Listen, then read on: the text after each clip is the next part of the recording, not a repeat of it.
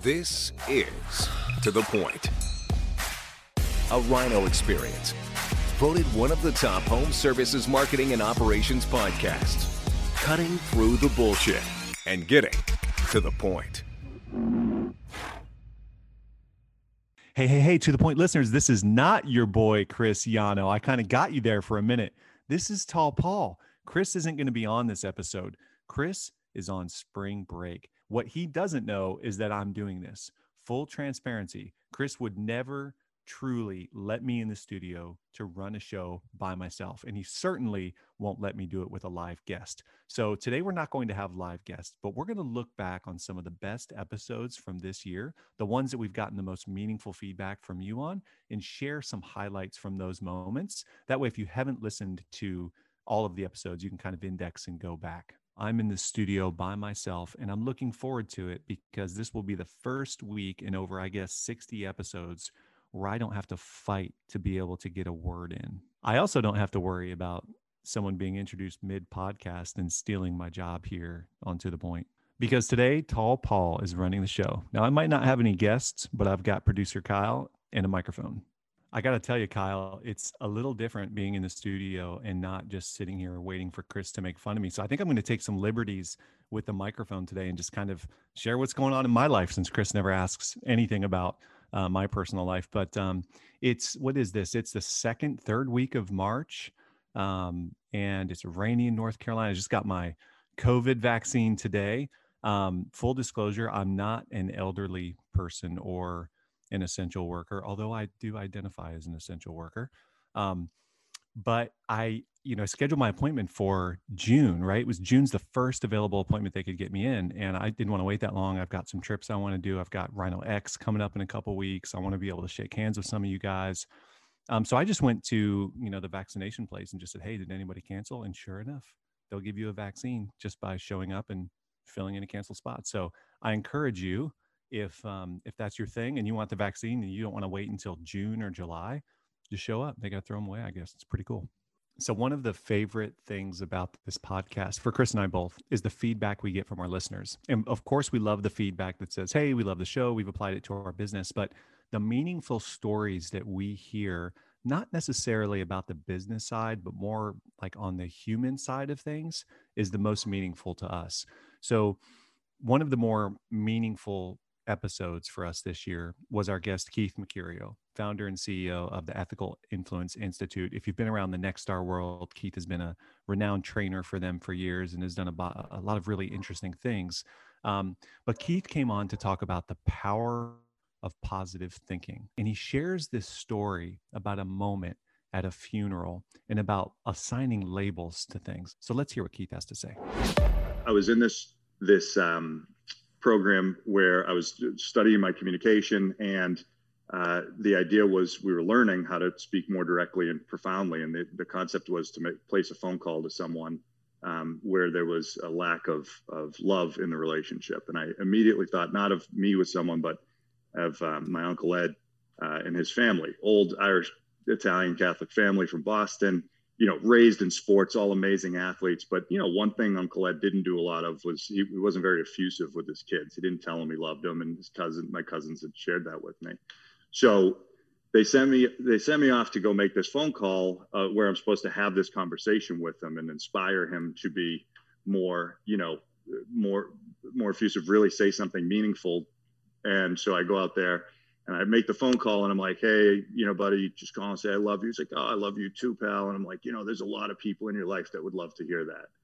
And he's like, okay. I'm like, we hang up the phone and I go back in and the instructor says, like, who didn't have the success that they wanted. And I told her what I'd said. And, it's like, that was the same old manipulative bullshit, right? I was trying to like hint at this thing and see if I could make him feel a certain way so he would do this thing. And she just looked at me and I'm like, well, what am I supposed to say? How do you tell somebody you need to call your kids and tell them that you love them? Just like and that. She just like that, Paul, you nailed it. Yeah. She just stared at me. She didn't even say anything. I was like, just like that. She's like, just like that. Right. So I go back outside. I go, Uncle Ed, one more thing. And I'm terrified, of course, because I'm thinking about what's this going to do to me, right? What's the result of the relationship? But if I can give that up and honor and serve this man right now, this is what I would say. And I said, Uncle Ed, you need to call your kids and tell them that you love them. And he goes, he has this, there's this pause that felt like an eternity. And he goes, you know, as a matter of fact, you're right. He goes, today's Butchie's birthday. And he's like, I was just going to send him a message, but I'm going to give him a call instead. All right. So fast forward 5 months later, and Uncle Ed dies pretty suddenly. And I'm at the funeral, I'm at the wake. We're drinking beers, as any good Irish Catholic funeral, you know, ultimately leads to. And I'm sitting next to my cousin Butchie. And my cousin looks at me, he goes, Keith, he goes, you know what I have on my phone? He goes, I have a message for my dad on my birthday telling me he loves me. Dang, man. It's unbelievable. Right. So forgive me. Yeah. No. Gets me every time. Yeah. So this was about attaching these labels and just saying like in anything, you give something a label, you give it a job to do. Yeah.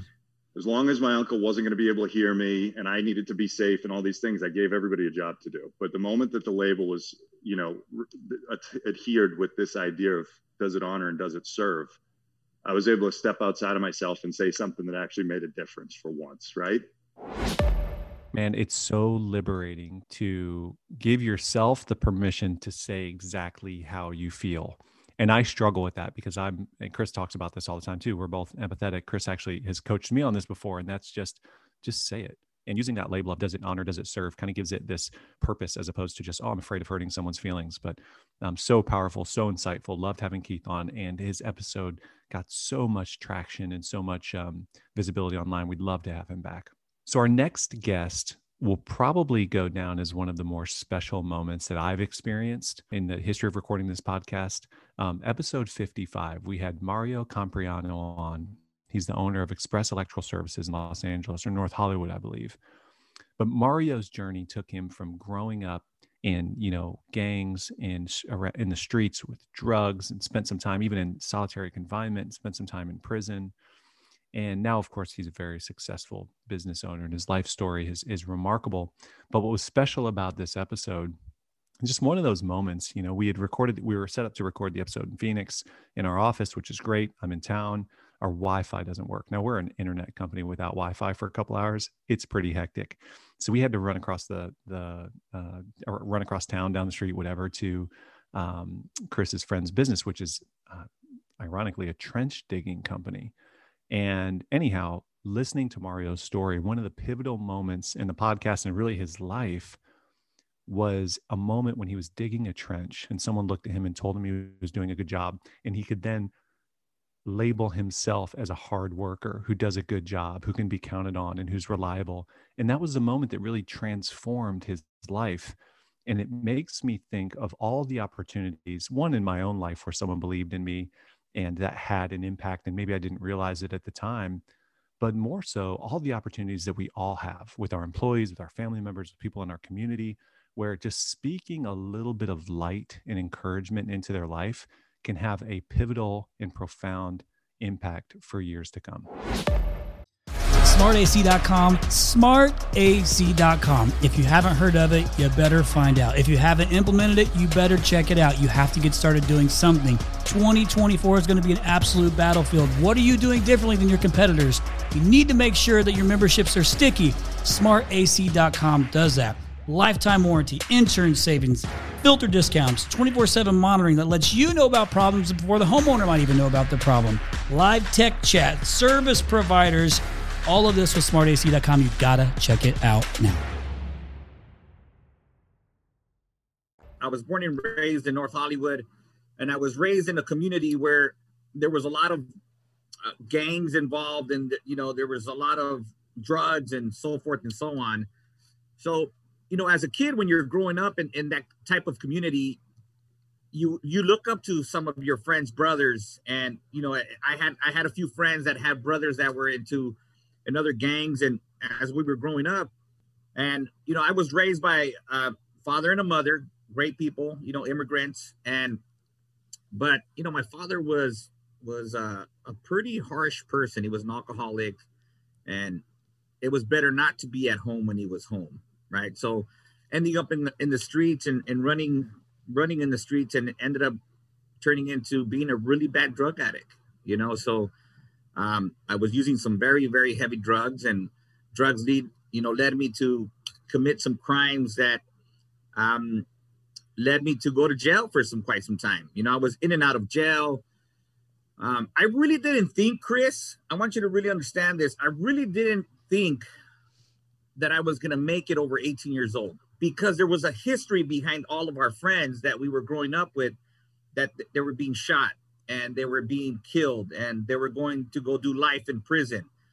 You were shooting to actually hit 18 years old and your life was over. Yeah, so that's crazy. You were living a fast-paced life.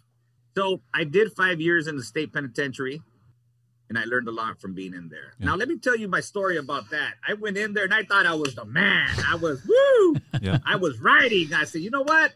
Let me take this to the next level. So I started what we call being a writer in there. I was like, all right, I can do this. I can walk the walk. I can talk the talk. And I was.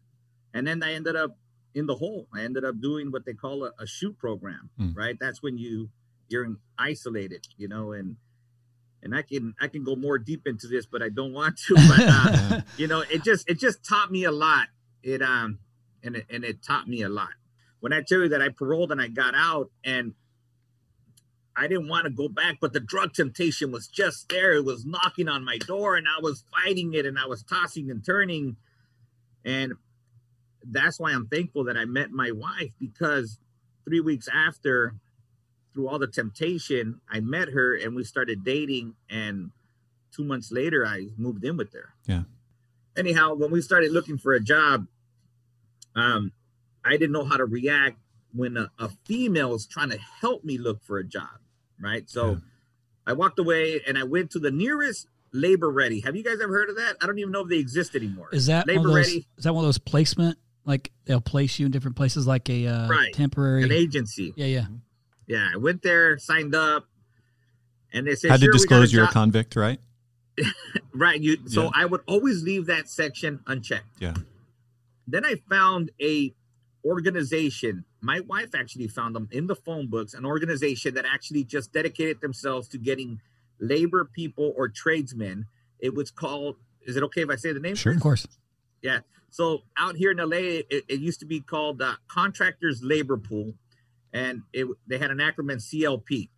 So I went out there, I signed up for it. And first day they called me and they said, hey, we got a project from you down the street from your house. Went to it, and it was at the park. And here is 5 electricians. And they said, hey, are you Mario? I said, I sure am. They said, hey, we need you to dig a trench. And I'm like, all right, cool, let's do it. Shit, I can do that shit all day long. Look at you. Wow. I love it. I dug about 1,000-foot trench in about a couple weeks by myself.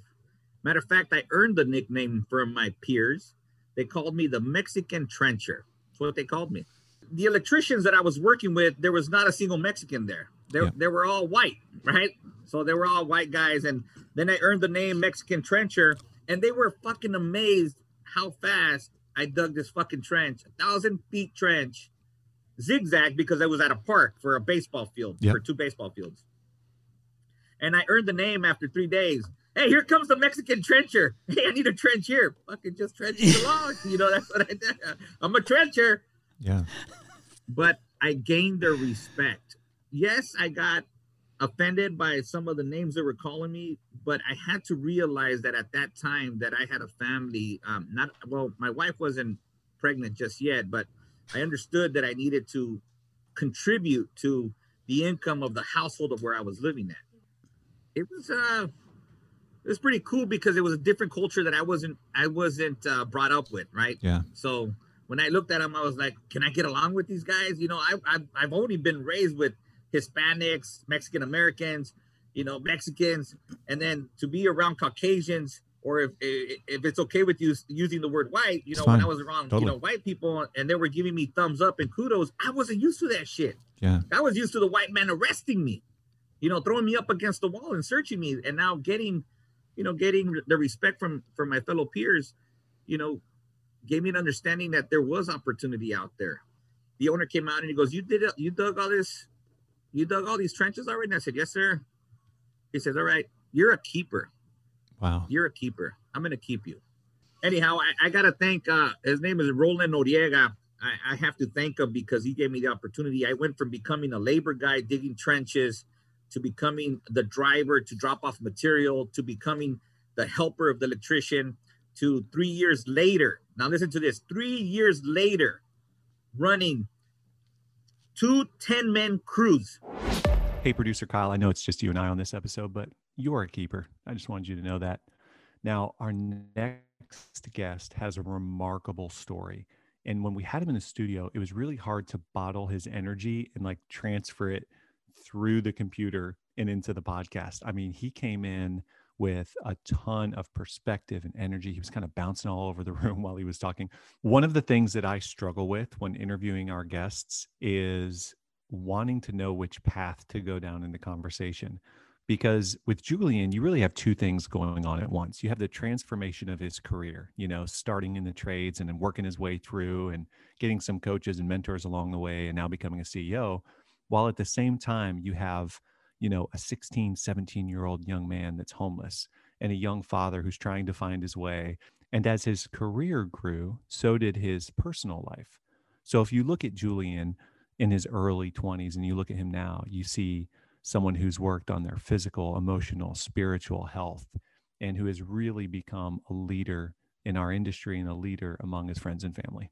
We were so interested in hearing Julian's story and understanding how he went from, you know, working where he was in the industry to becoming not just a CEO of a company that he was working for, but the CEO of a industry leading organization.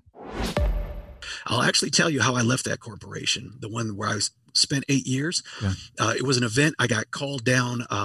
It was somewhere in Texas. I'll just leave it at that.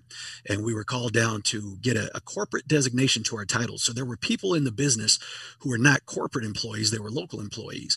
My supervisor and I, a young black woman, and I are going down to get this corporate designation. We walk into a room, a boardroom of at least 6, maybe 8 older white males. And as we walk in, I hear a voice. And again, my memory is foggy because I went kind of dark after this. I walk in and a voice just says, oh, the Colorado contingency is here. Hey, it's nice to have some color in the room. Wow. And I got so upset.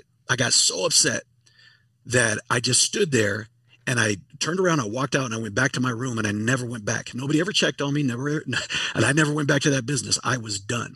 But my point in bringing that up is to say that I was a young, angry man. Now, when I encounter a situation like that, I have the tools, I have the capability to sit down with someone and express what impression that left, in what ways I felt that didn't align with how we should communicate with each other.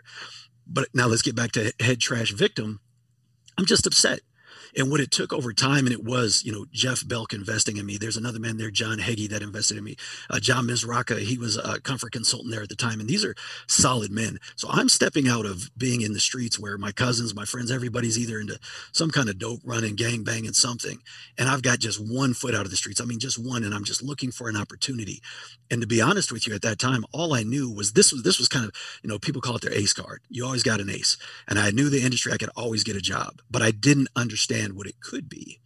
And so part of it was flipping the switch from being a victim, everybody owes me something, these old white guys will never give me a shot, to, well, wait a minute, how am I conducting myself? What am I investing back in myself?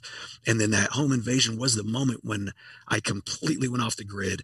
I cut everyone off, and I spent like the next 3 years totally enveloped in discovering myself and eradicating that limiting beliefs and all the victim mentality I had put on myself. Julian's words are so powerful, and it reminds us, and one of the reasons why we take this show so seriously are that words matter, not just the words you say to other people, as they can have a lasting impact and change the arc of their life, but the words you tell yourself. One of the topics that we've not been able to escape from the beginning of the show is around mergers and acquisitions. And even just since the beginning of recording this podcast in January of 2020, I mean, the world's been through a lot since then, but the entire landscape of owning, buying, and selling your HVAC company has changed. One of the things that we find so interesting are the stories where you've got really healthy young owners who truly mean it when they say, I'll never sell my business. And they see a completely different world ahead of them for the right reasons. And then something happens, right? A little bird whispers in their ear, they open up their mind, and the next thing you know, they've sold their business. It's been really nice to have Travis and Tyler local here in Phoenix to come in and spend some time with us. but I loved hearing their story about the process of being acquired, most recently by Service Champions. It's my understanding that there were other offers that were more competitive. But what Travis and Tyler share with us is how important it is to understand who you're essentially going into business with and what makes sense for your team. Yeah, and one of the cool things is that we learned a lot about our company through the process. I think that was an added benefit. But, we got to partner with, arguably the company we most respected in the industry. And I think we were just giddy when we saw their letterhead come across with an offer. And we're like, these guys out of everyone is, someone that we have the opportunity that we've emulated things they do. And the company is Service Champions, and Leland Smith, is I'd say the brainchild behind it. Frank DeMarco is his COO, but just processes that we really respect. We respect their dedication to customer service and how thorough they are on everything. And we emulated a lot of those things. So we are their first purchase outside of California. Yep. And so that it's nothing, we'll get into it, but nothing's really changed. They let us run our company. They trust us to run our company. And we'll implement more and more with them and learn more and more from them. But we're really excited to be able to team up with them and really take, what we consider to be very good customer service and very good processes and really elevate them even higher. I do think, especially for being so involved in it in so many levels the past year, I'm a fan. And now obviously there's certain fit. That is a key ingredient on making sure it's the right fit. Like culturally, whatever it is, because there's plenty of opportunity, but you got to make sure you're partnering with the right person that can get behind. We walked away from a $6 million larger offer because we knew it was bad for our team. Yeah, that's exceptional. We're so happy for Travis and Tyler and can't wait to have them on again, as I'm sure we're going to be sharing more of their journey to being partners in the business that they founded and seeing kind of where that goes. On the other side of that transaction, we brought in Frank DeMarco. Frank's the chief operating officer at Service Champions. And the rumor about Frank is that he literally flies all over California just trying to buy companies. And I believe he validated that on some in his time with us on the podcast. But we mentioned this on the podcast that Frank, if you were to have a modern history of HVAC contracting business, that covered the last 20 years, Frank finds himself involved with some of the more influential, most influential leaders in the industry since the beginning of his career in Cleveland, Ohio. We really enjoyed our time with Frank DeMarco on To The Point, and he really did a great job discussing the concept of fit as it relates to partnering with a new company. I think some people were like, well, I want to get paid, but I also want to take care of my business. Like it's okay to create you shouldn't be ashamed of these things, but if you can create a partnership through M&A and take care of your customers and your key leadership at the same time, like, why not? Absolutely. Why not? You got to feel good with your relationship. I get that there's a lot of dollars out there and a lot of numbers being tossed around and offered to people, but yep. My advice to any owner is look at what you want for your company to move forward, whether that's with you in the equation or not, but that relationship's key.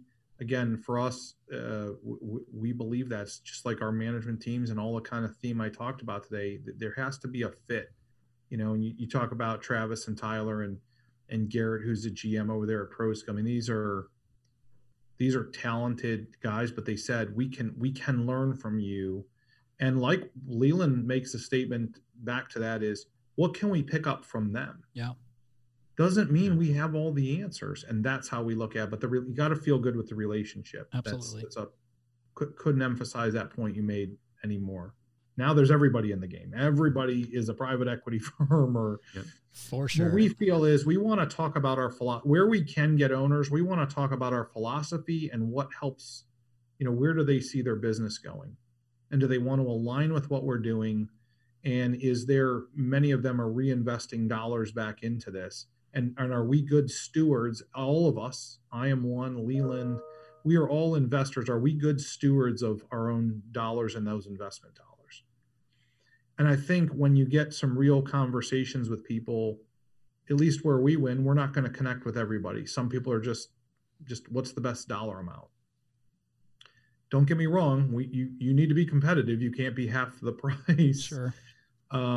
What I would say is, for us, well, last year was a very good year. We have high expectations on this year, but last year drove a lot of businesses kind of to some peaks. What's going to be interesting, in my opinion, is can everybody maintain that pace? We feel quite strongly we can, but the reality is we had some big, what we comp year over year numbers. This is really going to sort out. And boy, if that number goes the other way for some of these companies, that conversation, and not in for us, is going to be a bad one. It's just going to be, hey, let's be realistic as to what's happening here. Mm-hmm. But look, we want to tell our story and tell them where we're going.